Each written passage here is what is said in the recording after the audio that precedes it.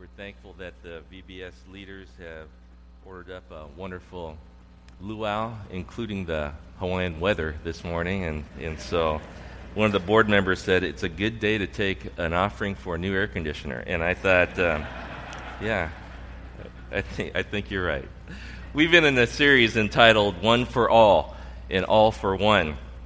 And we've been talking about the one another's of the Scriptures. And in the New Testament, in your Bibles, the phrase one another, just that phrase one another, is used 58 times. And if all the one another commands are sort of put together, categorized together, there are 12 significant actions that Christians are to live out to help build up the transforming body of Christ. And so this morning I'd like you to turn your Bibles to Ephesians chapter 4. Ephesians is in the New Testament, and it's about halfway into your New Testament. If you don't know where it's at, God put a table of contents right in the beginning of your Bibles, and so you can look it up there, and you can find Ephesians, and we're going to be in chapter 4 today. We'll start in verse 1. I don't know if you've ever seen this, but it's one of the sights in my life I don't think I'll ever forget.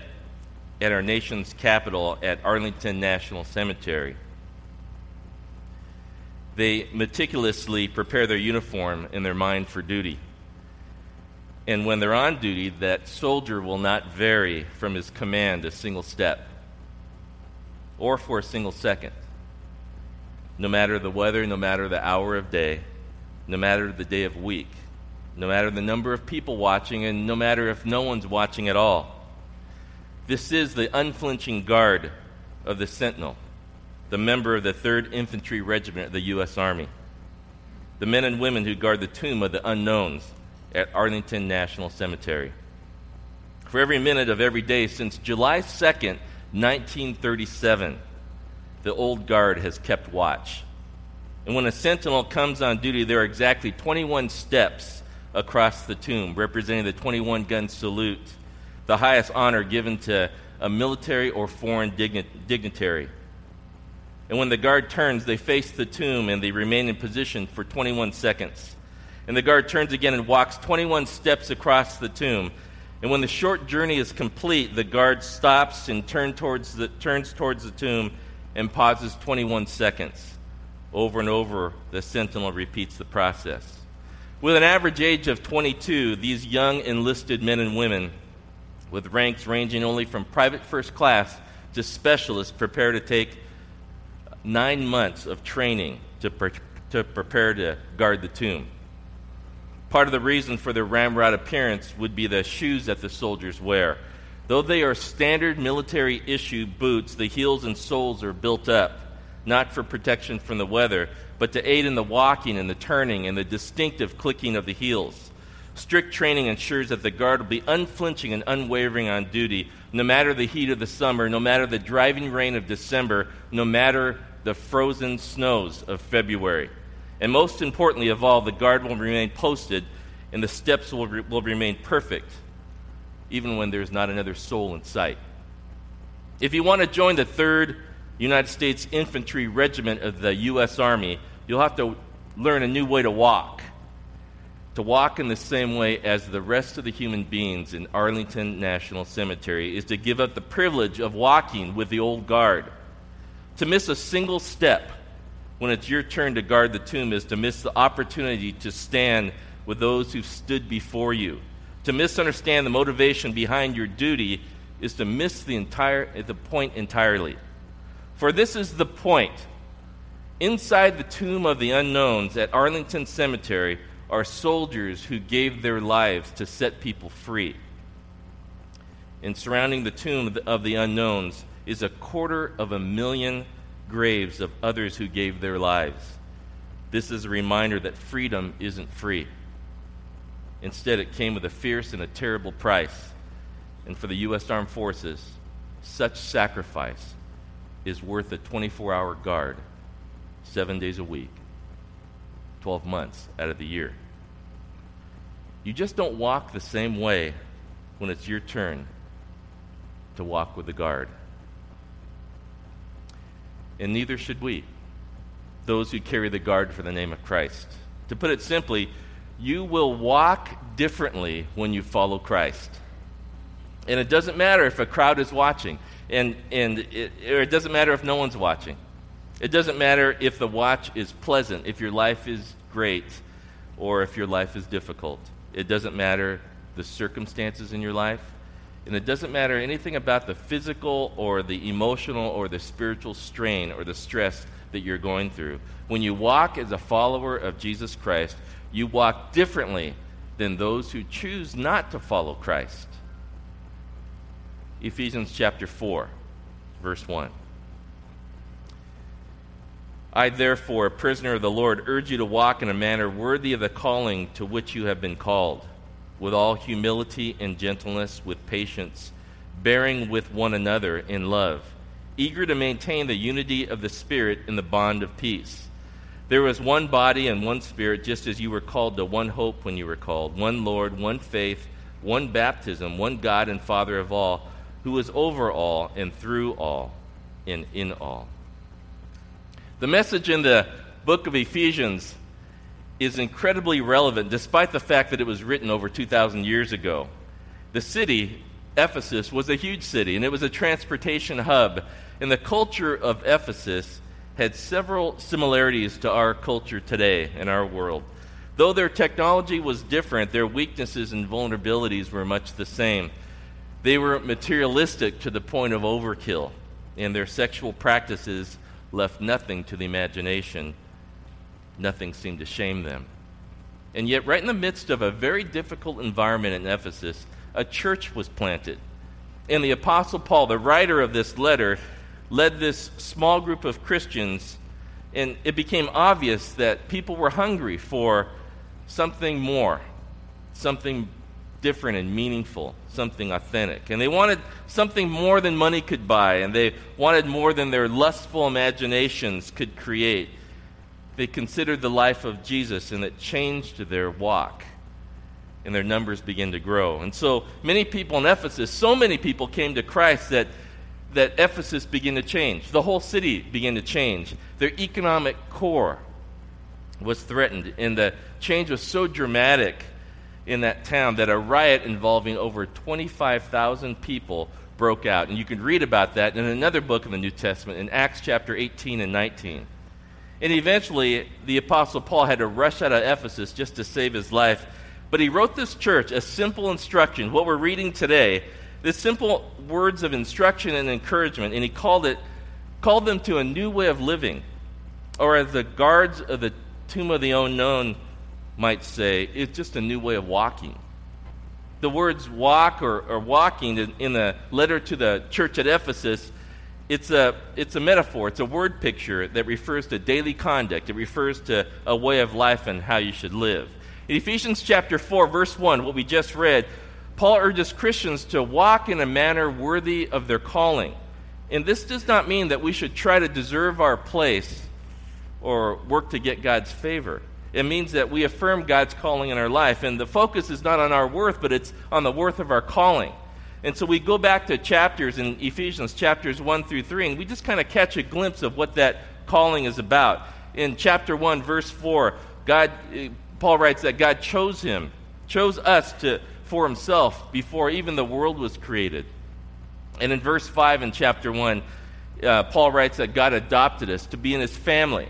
And in verse 7 in chapter 1, because of God's great love for us, that he sent his one and only Son, Jesus Christ, that he would go to a cross and die the death that we were to die, and so that our sins would be forgiven. And in verse 13 of that same chapter, God gives us the gift of the Holy Spirit. That's part of our calling. And in chapter 2, verse 7, God promises to spend an eternity bringing joy in our life. And in chapter 3, verse 10, Paul writes that God's given the church, just like Nova Community Church here, a mission to reach those who don't know him. But what I really want to focus in on is how this church walks together. One thing that's unmistakable is that in this letter that Paul writes to the Ephesian church, is he writes about unity and he writes about togetherness. And Paul wanted the church to bear with one another, and we're going to talk about what that means. But as this church walks together, the first point we can make here is the way we walk has nothing to do with our eternity. The way we walk or conduct our lives, in a sense, has nothing to do with our eternity. In verse 1 in chapter 4, Paul writes, "Walk in a manner worthy of the calling to which you have been called." The Apostle Paul reminds us that we have an eternity in heaven because of God's grace and his unmerited favor for us. So you can't avoid enough sins. You can't pray enough prayers. You can't read enough Bible. You can't do enough good deeds. You can't give enough money to get into heaven. Let me put it another way. You just can't walk in a way that honors God and hope that just by walking you can just walk your way right into heaven. You can't do that. In Ephesians chapter 2, Paul writes about this. He says, "God saved you by his grace when you believed, and you can't take credit for this. It's a gift from God. Salvation is not a reward for the good things we have done." Let me just stop there and read that again, because I really want you to get this. Salvation is not a reward for the good things we have done, so none of us can boast. For we are God's masterpiece. He has created us new in Christ Jesus, so we can do the good things he planned for us long ago. At Vacation Bible School this week, your children learn this. Your children learn that salvation is a gift from God. And if it's a gift, I think there's three very interesting things or very obvious things, really. If it's a gift from God, the first thing is it's so common. There's someone's birthday here today, and I'm sure gifts will be given to this person today. And you receive gifts and you give gifts. It's just a common practice. It's a gift from God, but it's common. The second thing is that it's free. When someone gives you a gift, no one says, "Oh, how much do I owe you for that?" Right? No one does that. If someone gives you a gift, you don't say, what did I do to earn this gift? Because you can't. It's a gift. And it's wonderful. It's common, it's free, and it's wonderful. It's why we sing. It's why we smile. It's why we have a luau after worship on a Sunday. It's a gift from God because the way we walk has nothing to do with our eternity. The second point we can make here is this. The way we walk is more than what we do. The way we walk, the way we live our life is a lot more than what we do.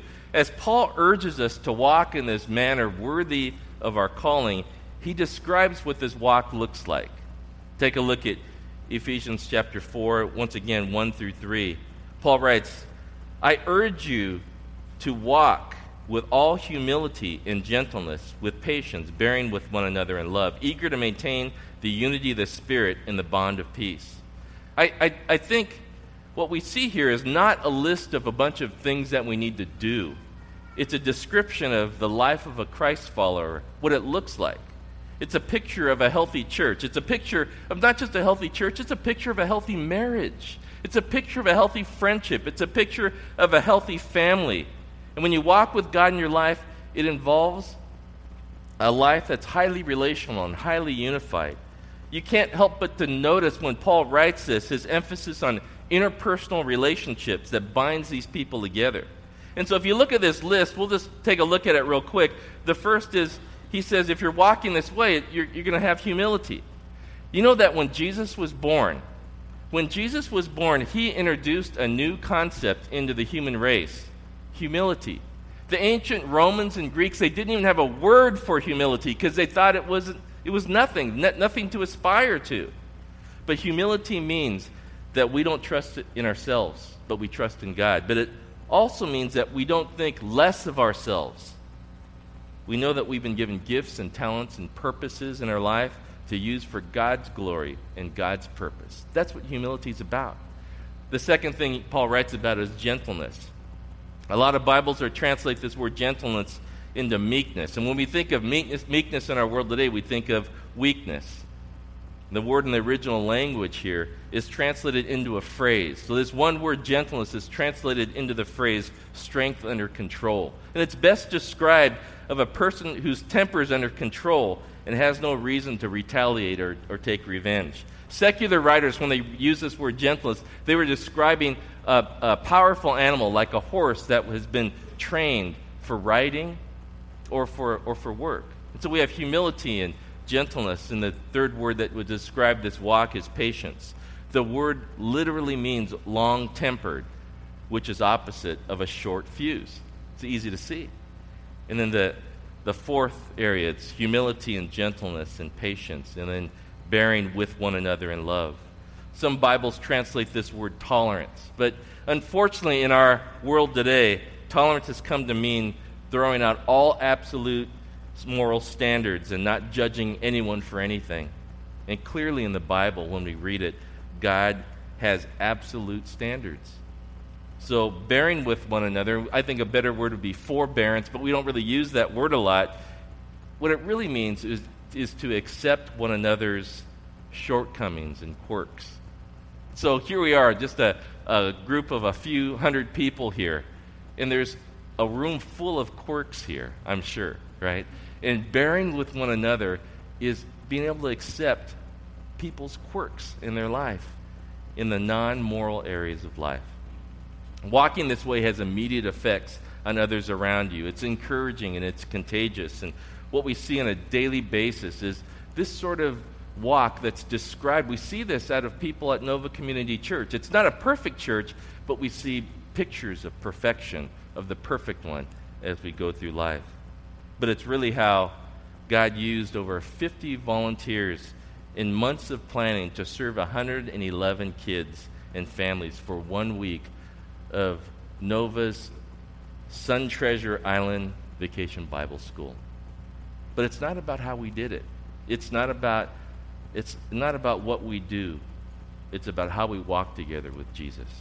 So the first point is this: the way we walk has nothing to do with our eternity. The second is the way we walk is more than what we should do. And the third is this.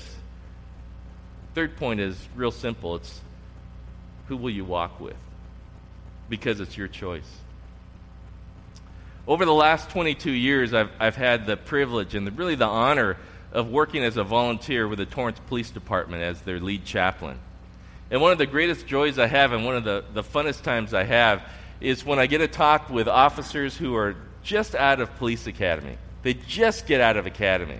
And so sometimes I get to talk with them at an orientation meeting and their spouses are there.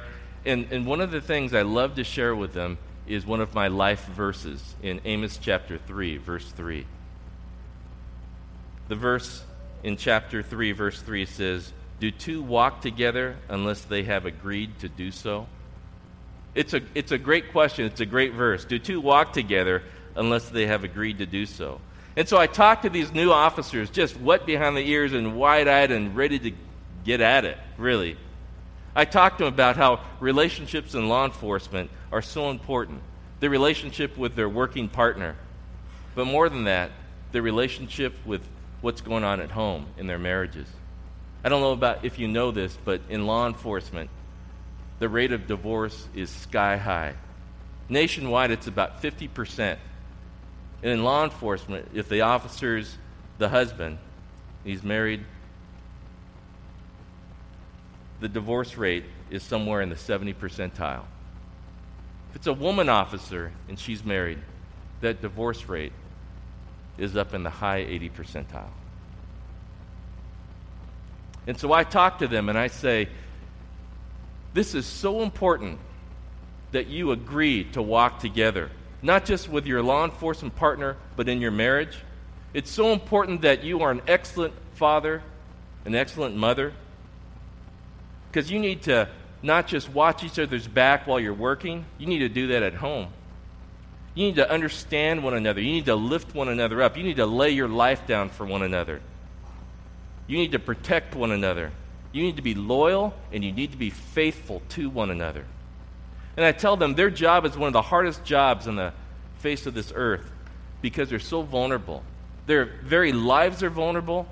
Their physical bodies are vulnerable. Their marriages are vulnerable. Their families and their emotions are so vulnerable. And what they need is they need something outside of their career, outside of this turbulent world of law enforcement. They need someone, something outside of their life that's going to be that steady rock that's going to help them. And if you agree to walk with someone, you need to walk with God, because God is the one who's going to hold you together. So it is with us. It's your choice today. Not just for the law enforcement officer, but for the regular citizen, a person of the South Bay. Do two walk together unless they have agreed to do so? I'm here to tell you that Jesus wants to walk with you. And my hope is today that you'll agree to walk with him. I'd like you to stand. We're going to close in prayer. And we're going to dismiss out to the plaza. The sun is not out, but maybe that's a good thing today, huh? We're going to enjoy a great time getting to know one another. There's a lot of new people, new faces, and I'm sure across the room you recognize a neighbor down the street or someone from your kid's school or something, someone in this room. If you have a child that's part of VBS and they were dismissed after the singing, you're going to pick them up right where you dropped them off, right over to the side over here, before you get your food. Go and pick up your kids. There's a buffet line right down the middle. There's drinks. There's snow cones over to this side, to the north side. There's some hot dogs that we're barbecuing over here. We're going to have a great time. Just enjoy the company of the people of Nova Community Church in the community here. But before we dismiss you, let me pray for you. God, thank you so much for your love for us. God, thanks for your word this morning. It's simple and clear. God, thank you that you gave us a gift of your Son, Jesus Christ. And thank you that gift, of course, it's free. It's common. It's for everyone, but that gift is free. And God, thank you that it's a gift that each and every one of us can receive. Do two walk together unless they've agreed to do so? And Father, I ask that today would be a day that many would say, I want to walk with God today. And if that's you, that's just right in your heart as we're praying, as I'm praying right now, and your heads are bowed and your eyes are closed, just in your heart, God hears you. And maybe just in your heart you want to say, God, I want to walk with you. It's time. I've come to this place. I want to walk with you. I believe in Jesus Christ, the one and only Son of God, who went to the cross and died in my place, that I can have free forgiveness, the gift of God. Thanks again for this whole day, a beautiful day of laughter and of kids and meeting new friends. Thank you, God, that you always provide food for us, and so we want to give you thanks for the food we're about to eat. And we give you all the glory. You deserve all the credit for all these great things that are happening all around us. It's in Jesus' name. Amen. We'll see you on the plaza.